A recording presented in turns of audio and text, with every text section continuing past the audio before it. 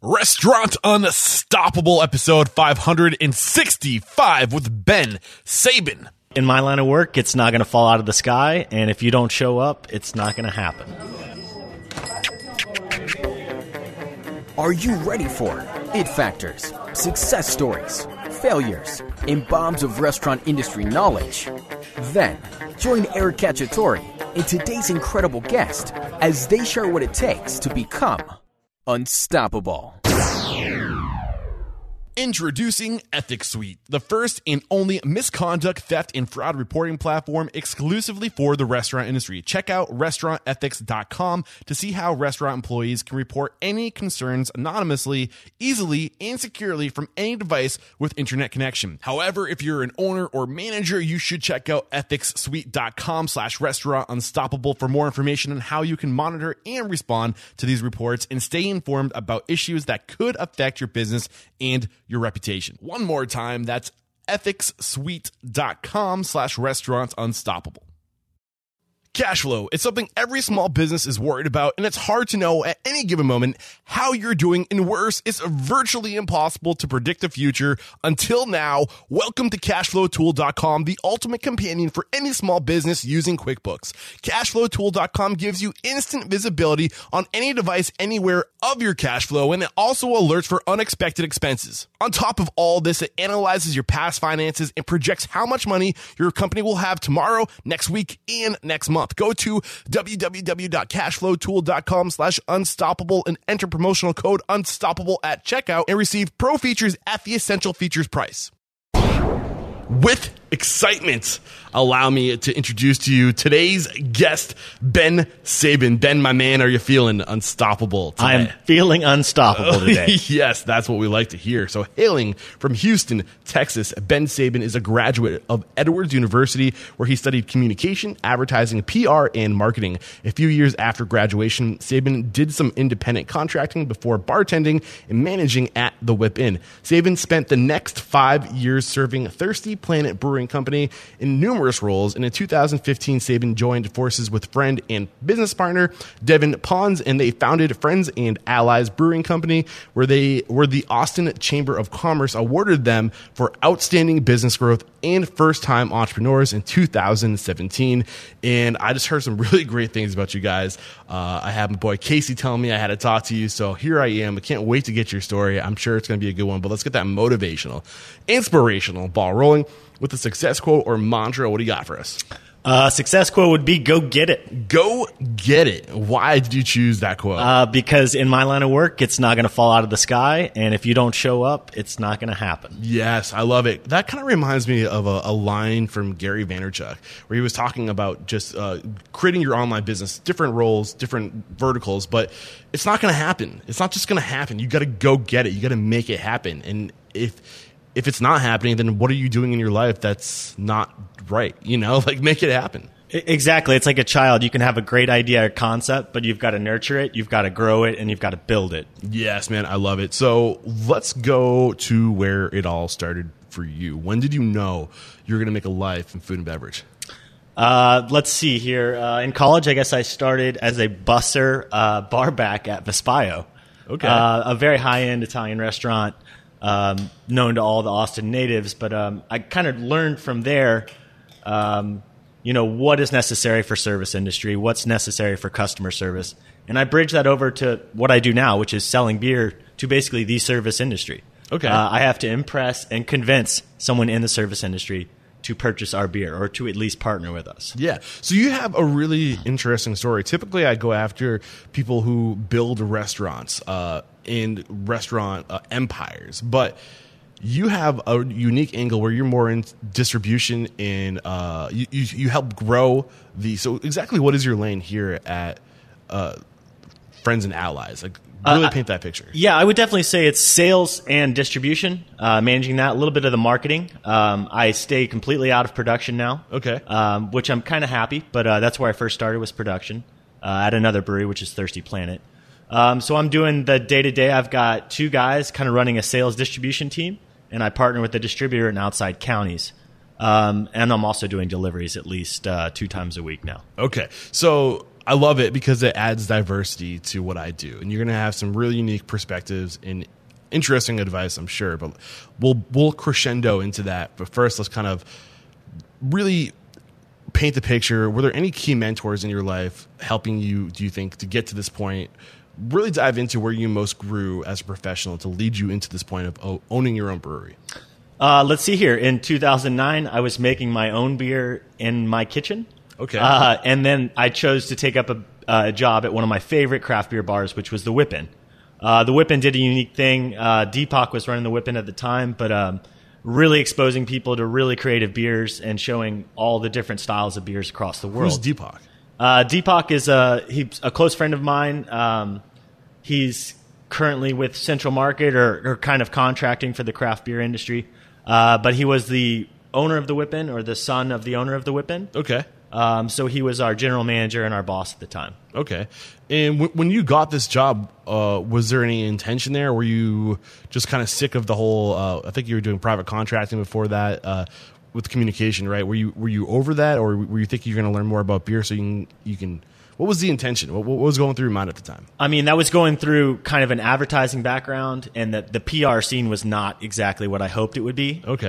The coolest thing I ever did in advertising was, you create a fake product and you try to market it. The best way I could see that happening was through beer. Beer was being marketed and sold at Whippin' a certain way, but I always wanted to create my own product to be advertised and marketed a certain way. A CPG, if you will. Okay. Well, it's funny because you see, there's so many breweries now, and there's so many different ways. Like, there's only so many different types and styles of beer, but you got to come up so creative to name that beer. The things I see when people name different types of IPAs or pilsners, the creativity that's involved with that to really, I guess, paint that product in a really interesting light must be kind of challenging, I would imagine. It's very challenging, and there's so much beautiful creative products out there. I'm in at least a few dozen corner stores and grocery stores every day, let alone every week, and I stop all the time and I'm like, wow, that's beautiful. That's beautiful packaging. Every beautiful color's used. It's kind of hard to pick what product you want. So that being said, we try to kind of have a background of that product by having an experience here in the tasting room or through meeting one of us. Okay. So when you were working at the Whippin', you said that it was the vision you had was basically being able to one day create your own beer and then market that. So why did you see the Whippin' as being the way to get to doing that, I guess? So I wanted to work for a brewery. I figured the best way to do that was to start getting more knowledge and understanding about beer, especially craft beer. By then, there was maybe 4 or 5 local craft breweries here in Austin. So I was making my own beer, working at the Whippin', and then I finally got a volunteering job at Thirsty Planet. Okay. So I would go to Thirsty Planet, work on the weekends, and then I would go straight to Whippin' right after work and do a shift for actually money. Okay, so finally a volunteering opportunity. Was it that hard to get a job at Thirsty Planet? It was that hard. And honestly, when I was hired, I believe I was, there was the owner, his partner, we had another individual, and then I was the 4th person brought on. And we were a 4-person team for, I want to say, 3 to 4 years. Okay, so what was it about Thirsty Planet that saying to you that told you this is the place you have to work to get to where you want to be? Honestly, I had the beer and I liked it, but getting to know the owners, which are Brian and Mike, honestly, it taught me so much. So I kind of saw more of like a family going on over there, and so they were more willing to let me kind of just clean up after them at first and then slowly learn how to make beer. What do you mean clean up after them? Just basically literally go into the brewery and clean up after them? The first time I went there, Mike was mopping the floor, and he was doing a terrible job of it. He's a close friend of mine now, but he just gave me the mop right away. So I started mopping the tasting room. Okay. Maybe 2 minutes into meeting him.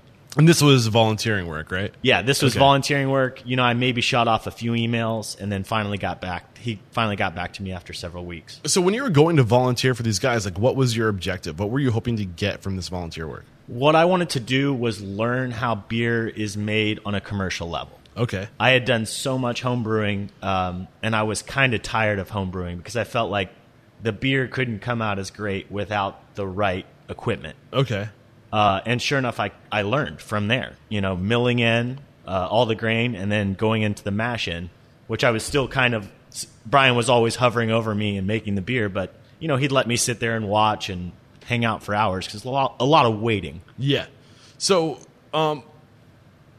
really dive in. You mentioned earlier that they taught you so much. What were the biggest things that you learned from them? Not necessarily about making beer, but about building a business. So the most exciting thing was I originally wanted to learn how to make beer commercially, but when I finally got hired there, they threw me in a van to deliver beer. Okay. I had never done this before, so threw me in a van to deliver kegs. So first learn how to move kegs. But then it's literally dealing with every restaurant manager, back of staff, while you're delivering the kegs. It's a small crew, so while I'm delivering kegs, Mike's also teaching me how to sample beer. And so we're selling beer, delivering beer, and then on top of that, we're doing line cleaning, which is draft maintenance that's necessary every 2 weeks for bars. These are things I've never seen before. I don't see how a product gets into a restaurant, why a restaurant chooses a certain product. And I was kind of thrown into that van and that whole experience. Okay, so take us through that. Some of the lessons you learned about why restaurants choose certain products. Maybe what have you noticed about the most successful restaurants when they're making their decisions that you can share with us? Maybe we can replicate in our own businesses. Yeah, for us, at the time it was draft only. So I think people make those decisions based on the quality of the product, but also the experience they have with the individual. So if I can sell my story to someone with a quality product, I think it's most likely going to get chosen, hopefully before someone else's product. Okay, so you're saying that most of the people, a lot of what weighs into the decision is the story behind the product and the people behind the product. It's definitely the story and the experience you have on that first time selling beer. The funniest thing they have, that when they started, they sampled, I believe, Jack Gilmore with Jack Allen's in the van with 3 kegs tapped. So they literally invited them in the van to pour beer out of the keg, which I think is hilarious. And that's the original owners of the Thirsty... Yes. I can't remember. Wait, is it the Thirsty Planet Brewery? Okay. Yes. They would have beer on tap and invite the restaurant owners into the van to sample the product right there. I believe they did that for the first 2 weeks or That's so. pretty smart, though. It is pretty smart because these people never forget that first experience. They're laughing at it. Do you want to come to my van to drink a beer? But no, sure enough, the beer was good and they have it available and they're allowed to sell to a restaurant. Yeah. Well, plus it's, you're creating that memory too. It's almost like a unique selling proposition in the sense that you're creating that unique experience. It's that first impression, right? Yeah. Which is really interesting. I think you can take a lot of what we're talking right now and apply it to the restaurant industry. A lot of people just go and they open the restaurant, but they don't think about the story behind the restaurant, what the restaurant means to you, why. Like even today when I'm researching restaurants and guests to be on the show, it surprises me how many people don't tell that story and don't really do the work to let the guests know who they are and what matters to them, right? I think it's the most important thing. It's the people behind the restaurant who are starting the restaurant. It's the same with being a sales rep or representing a brand. It's you hope that your DNA or your story blends with your logo or whatever you're trying to market or create, and you hope it kind of intertwines together to create one big thing. So it has to be multifaceted. It can't just be this one, here's the name of the restaurant and here's what we do. It's like, no, that's that. And then hopefully you can peel that onion back and be like, oh, well, that's him or her. He's in charge of this. She's a pastry chef or she's paved her way the entire way. Worked for 10 or 12 different restaurants to get where they're at now. That's when it becomes a story that you want to learn about. And that's when it becomes a place where you want to spend your time and your money because you feel like you're helping someone out that has earned it. Yeah, absolutely. It's interesting. It's almost like we've gotten away from what business was supposed to be, community, right? Capitalism, everybody coming together to create opportunities for one another and to create like a community of business. But now it's like in the 90s and like early 2000s, it was big business, right? Where it was just literally a transaction. And we got away from that the personality, the relationship behind it. But now there's almost an opportunity because we're starved of that. And if you can appeal to people better, and you can make it more personal, you're at an advantage. Yeah. This kind of seems like what's going on. Definitely. You know, we deal with it with corporate chain restaurants, but we deal with big corporate beer. So we have to have our own story to be craft beer, to be unique. Same with a small pizza restaurant. You know, they're making the pizza fresh or the dough fresh right here. They're seeing the wood burning oven, etc.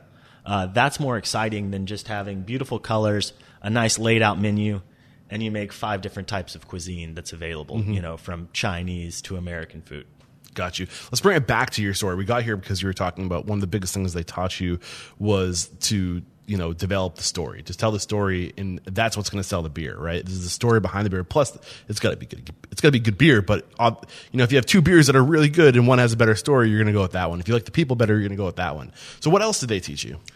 You know, they taught me how to really deal with different circumstances. Basically, like I'm dealing with someone who's stressed out, doesn't necessarily want me there, and I'm also trying to sell something.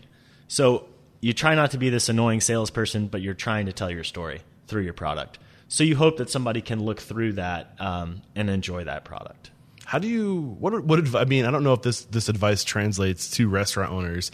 Definitely translates to me because I'm always trying to get guests on the show and trying to recruit people. How do you approach people to get their time? Like what advice do you have I'm sure these are soft lessons that I feel like must transfer across different verticals. So what have you learned about approaching people to educate them or to get their business? I've learned a lot. I've learned, somebody knows someone in this town. It's a very small town. So you kind of do your little research. You're kind of like a private eye. You try to figure out who's in charge, who's the decision maker, what their hours are, and when someone's likely to be there. You can only set up an appointment so often through email. Not many people are very structured because we have a very fluid industry where it's sometimes you're super busy and you're slammed, and sometimes it's a slow time. I prefer to just show up and meet someone in person. And if that's annoying, well, hopefully I can set aside a time to do a proper demonstration of the product. Awesome.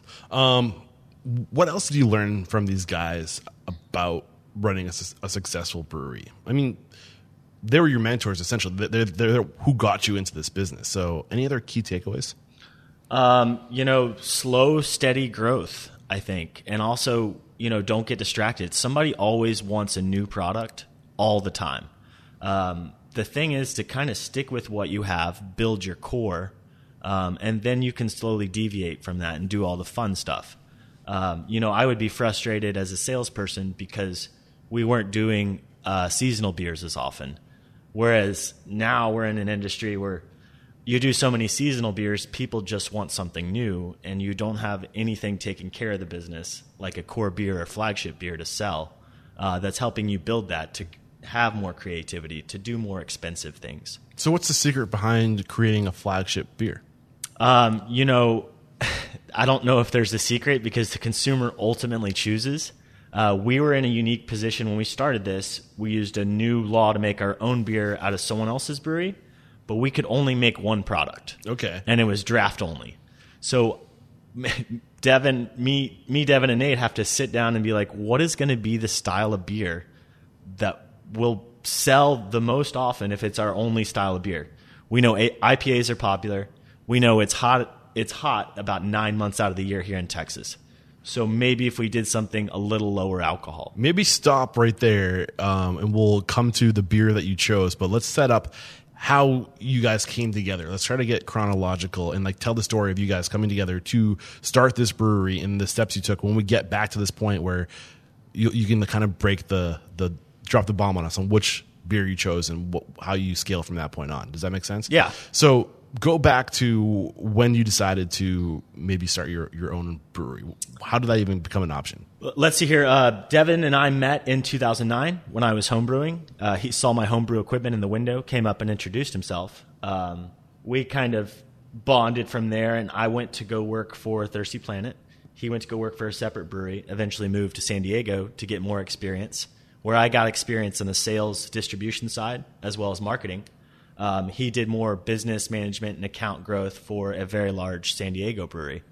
So he moved back, I believe, to have his first child, and then approached me to start a brewery. By then I was about 5 years deep with Thirsty Planet, heavily vested, almost exhausted because it was a lot of work, and it was constantly going. I told him no. I didn't want to start a brewery because You had literally just helped these guys start a brewery. to build a brand is entirely exhausting. Yeah. And there's no easy way to do it. You could have all the money in the world and try to throw it at advertising or some unique marketing stunt, but it's not going to work. We're selling something that's very important to people and families. It's one of the most it's one of the top beverages you communicate or have a conversation over. We're also selling craft beer, so it has to be important and thoughtful. So he approached me to start a brewery. I told him no, and then he kind of got the ball rolling with investments and other people that were interested, and then came back to me, and I agreed to finally partner with him to do the sales distribution. Ultimately, what changed your mind? What changed my mind was, a different experience and something that could be mine. And maybe I could take what I've learned to make something better, in hopes to make something better. Okay. Maybe take some things that I thought I was annoyed with and roll them in and fix them, hopefully in this business, but also make different styles of beer. Okay, I'm curious. When he approached you to go into business together, on a scale from 1 to 10, how well did you know him? I knew him pretty well, but we were kind of like distant friends. Okay. We always just kind of kept up a little bit, once or twice a month. Gotcha. We'd communicate. But he was working for an exciting brewery in San Diego, and I want to say they're 10 to 20 years ahead of us here in Austin. So aside from him having this experience with production, what was it about him that drew you to him and made you think he would be a good business partner? He had the plan, knew how to deal with the financing, and had a professional business plan. Okay. That also being said, he had a brewer that was able to do the production side.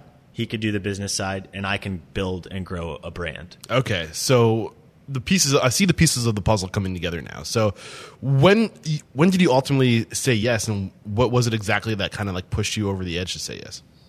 I think just the ball rolling with the business plan and people being excited and seeing that it could actually happen. Like we could raise this money. Nice. So you said you wanted to be able to do it better. What was it specifically that you think that you could? I mean, you had a foundation, you had something to work with, but what were you going to do better this time around? I think we could create the branding together from scratch, bring some more unique styles of beer from the West Coast, and then launch it ourselves. Myself, what I think would be the best way, which is through self-distribution. Okay. Why is self-distribution the best way?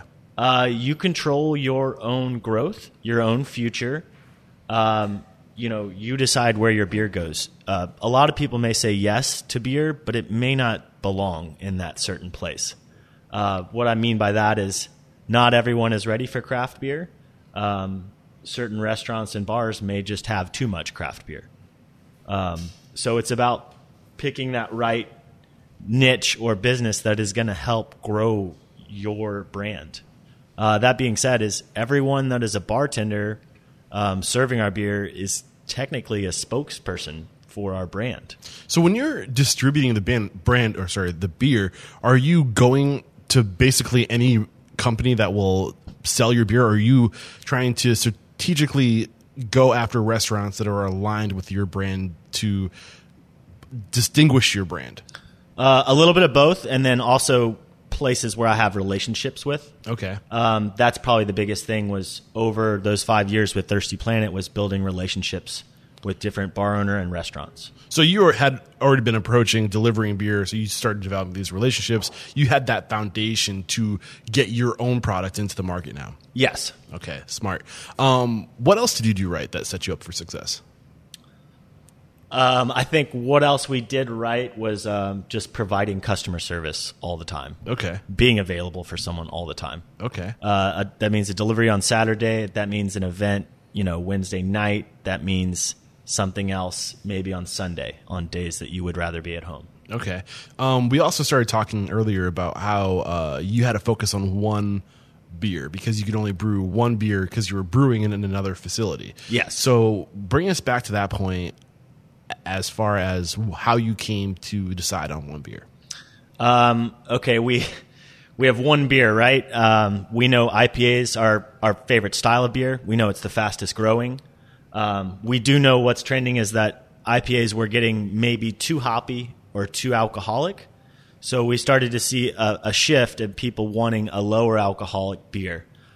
So that's when it was decided, I think, amongst us, was a session IPA may be the best solution. That also being said, beer is tied in with weather patterns. You'll probably want to drink a lower alcohol beer when it's 100+ degrees for 8 to 9 months out of the year. Yeah. So we have one opportunity. It's a low alcohol beer for the hot summer. And then on top of that, I'm most likely going to be enjoying it while still having to work. So, yeah, that's a good point. So, once you decided on this beer, you used your past network to distribute it. What other things were going right to really jumpstart and launch this brewery? Probably our use of social media. Okay. And then the fact that, Devin's got groups of friends, I've got groups of friends. It's just building and tying in that entire network. Okay. What does that look like? How do you bring that network together? I think you bring it together, honestly, through beer. Okay. So what would you guys do to bring these people to? Would you physically bring them together like for an event over beer? Like how would you do that? We didn't even have a brewery. I don't even think we signed a lease yet, but maybe we had just signed a lease, but still far off. Was it this lease here, or are you still talking about the previous location? It was the lease here, and we were waiting to work at the previous location. But we had our logo, and we'd gone back and forth with the design team on it maybe 56 times. But we made T-shirts. So we started selling T-shirts online, and almost like a pint night, we would show up at Whip In at happy hour and sell our T-shirts. We didn't have beer, but we were trying to create a brand. Same with having just one beer. That was to get an early launch into the marketplace that was starting to be crowded and competitive. So we're teaching everyone about the brand in hopes to build this huge facility, which we're in now, and have a huge launch. Okay. So what did you do about, are there any things we should know when we're trying to develop a brand and create awareness around a brand? What things were at your forefront of your mind? Like what were you really focusing on during those interactions? During those early interactions? Yeah. I guess my focus was to introduce the brand to people. So it is friends and allies. A unique thing is we wanted to be somewhat Texan without being rustic or kind of country, which had been played out. So Texas, or Tejas, actually means friend or ally. Okay. So the meaning of Texas is kind of our name. So we have this big, serious Texas thing, but it's not all in your face with Texas. And it's two animals. Kind of the bear represents the West Coast, which we have that brewing experience. And the wolf is kind of the Lone Range of Texas. Okay. I dig it. So you created awareness about the brand. You have your one beer that you can sell. You identified the market you're going to serve, the people who don't want the high alcohol, crazy beer on a hot day. You're going to do the reasonable beer. How did you start growing this thing? What was the next step for growing and scaling this thing? The next step was kind of being as loud as you can. To be as loud as you can this day and age, it's through social media. Okay. So that's literally taking probably not the best content, but taking a photo of kegs behind a bar, checking into every bar, tagging everyone you can, and say, hey, the product is available here. That kind of started a little grassroots movement where people would also take a photo of the beer and say, hey, Ben or Devin, hey, we're drinking your beer here. We love it. That's getting other people excited about the brand. They're part of that story now because they're helping grow it. They're enjoying it. And they're sharing it through their network. Mm-hmm.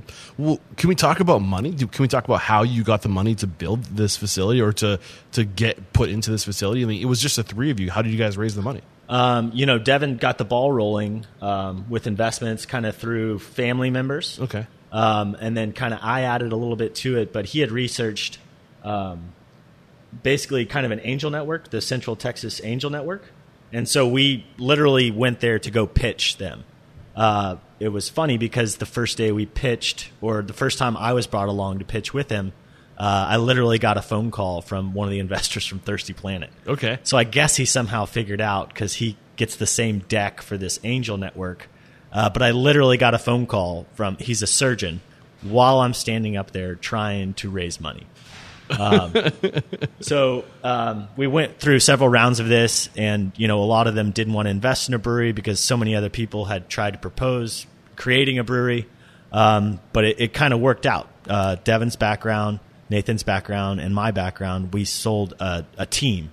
We sold our resumes for the most part. Okay. That's the most important thing. I think that's yeah, sorry, finish your thought. That's the most important thing. That's the most important thing, because everyone has their circle of what their priority should be, whether it's production, sales, distribution, or growing and taking care of the business. Yeah, if we take one nugget from today's conversation, like one most important thing, I think that this idea of when you're creating a business, you're not selling the business, you're selling the people behind the business. People don't invest in businesses, they invest in people. And if you don't have that leverage, that story, that experience to sell, then maybe that's where you should start. Right? Absolutely. I would say if you want to do something, go get experience Exactly. in doing it. This was from home brewing to bartending at a craft beer bar to volunteering at a brewery, then working for a brewery. For 5 years, and not just working one job. Like you worked a gamut of jobs for them. What were the things you did for this other brewery to set you up to put on your resume? I thought I was going to be in production, and I thought I wanted to be in production. And then, I get an hourly wage and I'm thrown into a van to deliver beer. My job becomes then making sure that beer is in all sorts of places. And then it becomes learning sales and being like, oh, I want to be competitive, and I want to make sure our beer is over there. And so going out of my way to hope that the beer is available here, down the street from my house, or all up and down South Lamar, which it is, which is awesome. Yeah, man. And the other thing, too, you thought you were going to be in production, right? But now you're in promotion and sales. So is that where you want to be, or do you see yourself wanting to get back into production ever? I'm curious. I think it's more suitable for my personality to be sales, to be outgoing.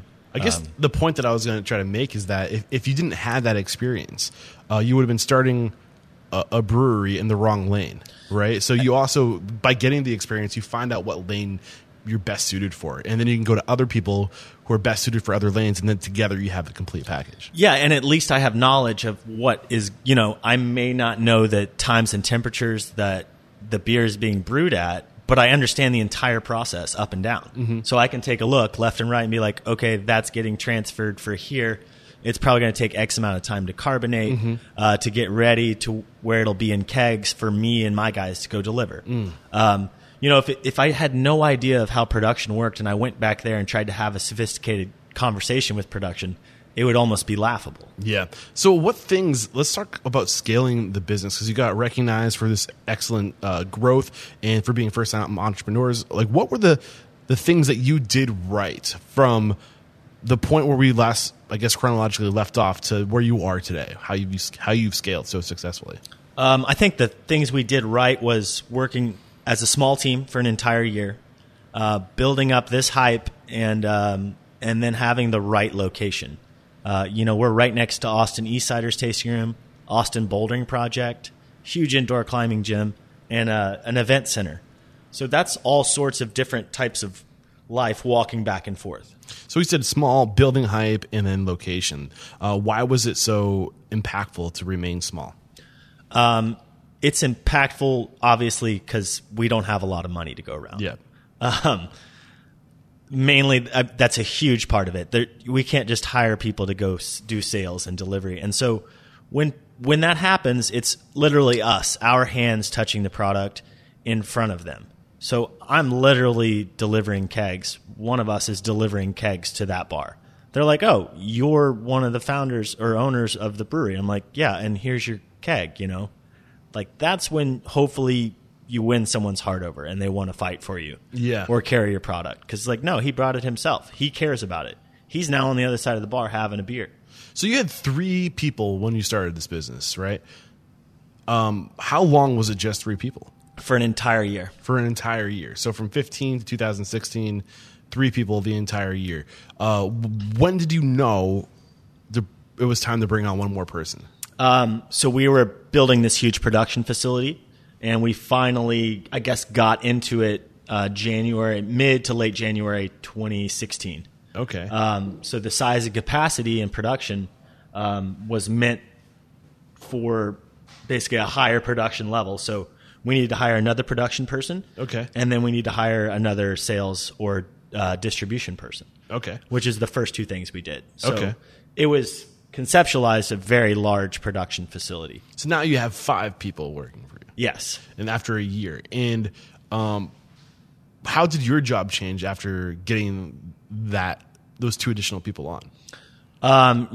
For production, it definitely helped out, lower the stress level in the back. But for distribution, it totally helped out because I have someone else, another personality, another network that's out there also being the face of the company. And it gets me out of the van a little bit more often, which means I can go comfortably be in front of someone more often. Mm-hmm. And did you have that cash flow there to absorb 2 additional wages to pay? Or how did you know that was time to... how did you know you had the budget to do that?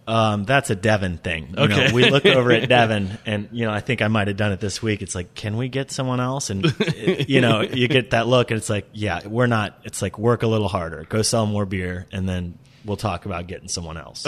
Okay, got you. So let's talk about building the hype. We kind of talked a little bit about that already. You were just as loud as possible, making an imprint wherever you could on social media. Any other nuggets you can drop on us on building that hype? In a way, in my mind, I see it as building the framework, the noise to which I don't know how to put the words to it, but you're putting the waves out there, and those waves are going to actually carry your product once you get the product made, right? So what advice do you have for doing that? Be as loud as you can, especially on social media. I don't care how annoying it is. I still check in to at least 5 places a day. But that's showing people that, hey, I'm at your business. I'm enjoying myself. And, I want to support you. What approach do you take when you're checking in and you're letting them know? You're just staying on their radar, but is there a technique you use, something specific approach that you use that you can share with us? I don't think there's a specific approach. I think it's not every place, but it's try to be creative, try to post something funny, try to be slightly entertaining with what you're doing. Whether it's telling a joke, taking a photo of a product, or taking a photo of some delicious food. Got you. The last thing you said was location. Take us through why this location is so cool. You started dropping some of the hints, but really dive into why this location is great. So Devin actually picked out this location before we even had half the money, I want to say. It was an ideal location. Austin Eastsiders production was there. The climbing gym was about to start construction. We knew, I think by then we knew that Austin Eastsiders may open a tasting room and transition to a larger facility because they had already got the real estate lease for that. So I think what we saw was one of the largest climbing gyms popping up, 40,000 square feet, which I think it came from the Pacific North. I want to say Seattle. Okay. But basically knowing how many people it's going to take to fill that climbing gym and how exciting it is, how unique it is. So we know that that's going to drive foot traffic as well. One of the biggest things for craft breweries, especially in Texas, is to be able to sell your beer in a tasting room is relatively new. If we can produce a product, sell it in here, it helps bring in revenue so that we can do 100 other things in production and distribution. I want to say that money's propping us up to get us forward, to help us buy ingredients for the most part. So what other things were you doing aside from having this tasting room to get that cash flow going to support other projects? Before the tasting room was open, or before and after, what other things are you doing? Like if we're thinking about, or maybe we are in the brewery world, like what other creative things do you do to get that cash flow going? I think it's about saving money. So it's about, Devin and I were working in the tasting room behind the bar. Yeah, being, like we talked about earlier, as lean as possible. Yeah, for that first year. That being said, we're also in the tasting room like, hey, come see us. I'm behind the bar, So all your friends finally get to come to your bar and give you hell, which I'm kind of known for, heckling people, but in a fun way. Yeah. So now they get a chance to come here or enjoy themselves, but also, hang out. And we get to show them how we're growing, what's new. I dig it. Ben, is there anything else we haven't discussed? Anything that you were hoping we would discuss, or any areas of expertise that you think you haven't given us a taste of that we should dive into before going to the speed round? I think that's it. Yeah. All right. We're going to take a quick break to thank our sponsors, and we'll be right back. If you listen to Restaurant Unstoppable, I'm sure you've heard me say it before, but I'll say it again. There are two things that you need to let determine your growth. The first thing, that's people. The second thing, that's cash flow. And we've got you covered on the cash flow part of things, because I'm working with cashflowtool.com, the ultimate cloud-based solution for your business. Cashflowtool.com is simple, powerful, and predictive. It's simple because it requires no data entry. It's always up to date, and it works on any device, anywhere. It's powerful because with its built-in cash flow calendar, activity feed, and anomaly detector, you instantly know all aspects of your cash flow with no surprises. And it's predictive because you know your cash flow today and you can anticipate it tomorrow. Head over to www.cashflowtool.com/unstoppable and enter promotional code unstoppable at checkout, and you'll receive pro features at the essential features price. All right, I have a question for you. How can an anonymous employee reporting program be a profit center for your restaurant? Well, for starters, fraud alone represents a staggering loss to the restaurant industry, with an estimated $40 billion in losses in the U.S. in 2017 alone. And this does not include the losses and costs associated with the more than 540,000 calls made to the U.S. EEOC in 2017, resulting in millions of dollars in penalties and legal costs for restaurant owners and investigators related to claims of harassment and discrimination. So do I have your attention? Good, because there's more. Employee tip-offs about misconduct continue to be the most common method for detection and prevention, but employees are often deterred from reporting their concerns directly to supervisors because they're afraid that there's going to be retaliation or they might lose their job or something, and I get it. But with Ethics Suite's anonymous and web-based restaurantethics.com, you can provide a safe, secure, simple, and anonymous communication channel between you and your employees to help protect your hard-earned reputation and assets. Go to ethicssuites.com/restaurant unstoppable, and you'll get 3 additional months. So for the cost of 12 months, you'll get 15 months, or head over to the show notes and find the banner, and you can use the link there. We're back. And the first question I have for you is, what is your it factor, a habit, a trait, a characteristic you believe most contributes to your success? I believe it's being in front of someone as often as possible. Being in front of somebody as often as possible. How does that? Being visible. So being approachable and visible. So someone can come up and talk to me at any point in time, be a waiter, waitstaff, bartender, whatever, if they have a question about the name or the ingredients. What's your biggest weakness? Biggest weakness is North Austin. North Austin. Breaking into the market? Yes. What's tough about that market? It's just a market I don't live near. You don't have the relationships. Yeah, I've lived in Austin for 13 years, and I've lived in South Austin for 13 of those years. Maybe you got to hire somebody who's a big deal in North Austin. We do. I wish that was on the application, was that must be living in North Austin. Must be a big deal from North Austin. Yeah. What is one question or thing you ask during the interview process? How are you growing your team? I guess the one thing is I don't know. That's a tough one. They got to be from North Austin? Yeah. Are you from North Austin? That's the new thing. What is your biggest challenge today? Biggest challenge is a lot of competition, but it's a lot of rotation. So your beer could be of the highest quality and sell the fastest, but it does not guarantee a spot on the top wall all the time. The what? Basically, people want a constant variety of something new. So that means shuffling through different people's products more often. Gotcha. So instead of you may have a great selling product at a certain restaurant, but when the next button is pushed, it's next. So it's whatever you have next or whatever someone else has next. Got you. What is one code of conduct or behavior you teach your team? I would say probably be on time, and try to do as much as someone else's job as you possibly can. What is one uncommon standard of service you teach your team? Uncommon standard of service would probably be help organize someone else's product. What is one thing you feel brewers don't do well enough or often enough? I think it's get in front of the people. People really want to hear from the person who made the beer. What is one piece of technology you've adopted within your four walls that has had a huge impact on operations?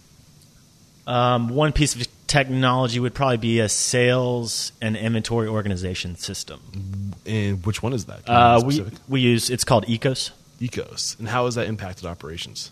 We adopted it early on, so it pretty much lets us see inventory and sales and how often we have touched a certain account. Okay. And this is the last question. It's a doozy. Are you ready for it? Yes. If you got the news, you'd be leaving this world tomorrow. All the memories of you, your work, and your breweries would be lost with your departure, with the exception of 3 pieces of wisdom you could leave behind for the good of humanity and for your legacy. What would those 3 things be? The 3 things you know to be true. It's a big one. Jesus.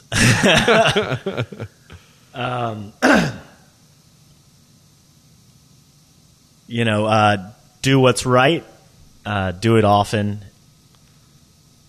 and repeat and do it again. Do what's right, do it often, and then do it again. I love it.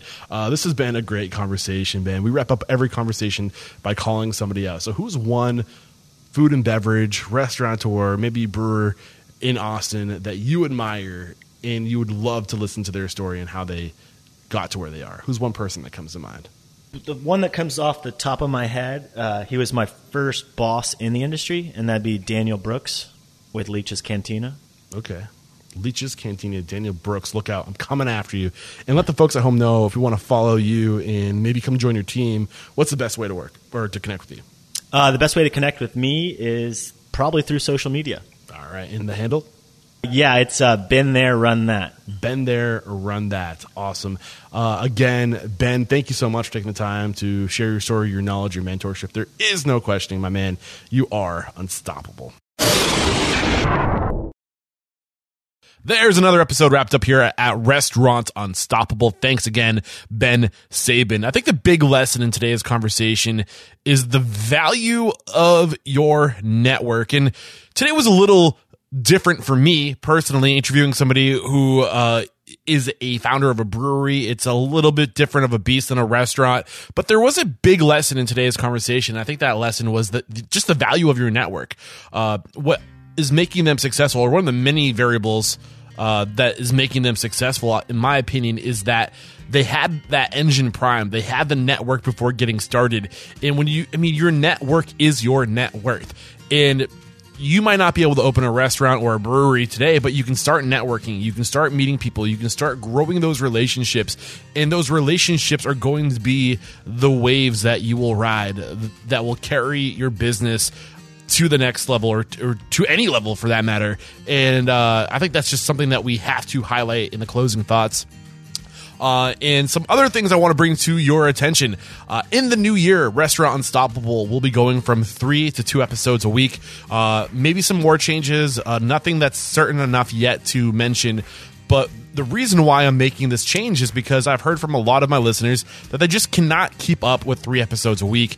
And for me, that's not energy well spent. If people can't keep up with the content I'm producing, I'd rather take that energy into putting 3 episodes out a week to maybe do 2 episodes a week, and then really be getting much more intentional about the content that I'm creating and doing some deep dives. And instead of growing my network, I'd rather go back to people who are already in my network and go deeper, where I met people who had specialized knowledge. Let's pull back the layers on that knowledge. I also want to start developing my own theories based off of these interviews, these conversations, and then challenging those theories, and really starting just to go. I have no other better way to say it than just go deeper and really create more impactful, significant content. And that's going to be the goal. I hope I can pull it off. And you can help me by letting me know what you think we need to go deeper into. The biggest challenges you have, the areas that you wish we would talk about. Shoot me an email, eric@restaurantunstoppable.com. I don't have all the answers, but I guarantee you I know somebody who has the answer to what you're looking for, and I'll get them on the show. So take advantage of me. I'm here to go to work for you. Let me know what I can do. Keep those 5-star reviews on iTunes and Stitcher Radio coming. Like always, gotta say that. And spread the word about Restaurant Unstoppable and what I'm trying to do here to empower, inspire, and transform the industry. All right, guys, that's it for today. Thanks for hanging around this long. Until next time, peace out.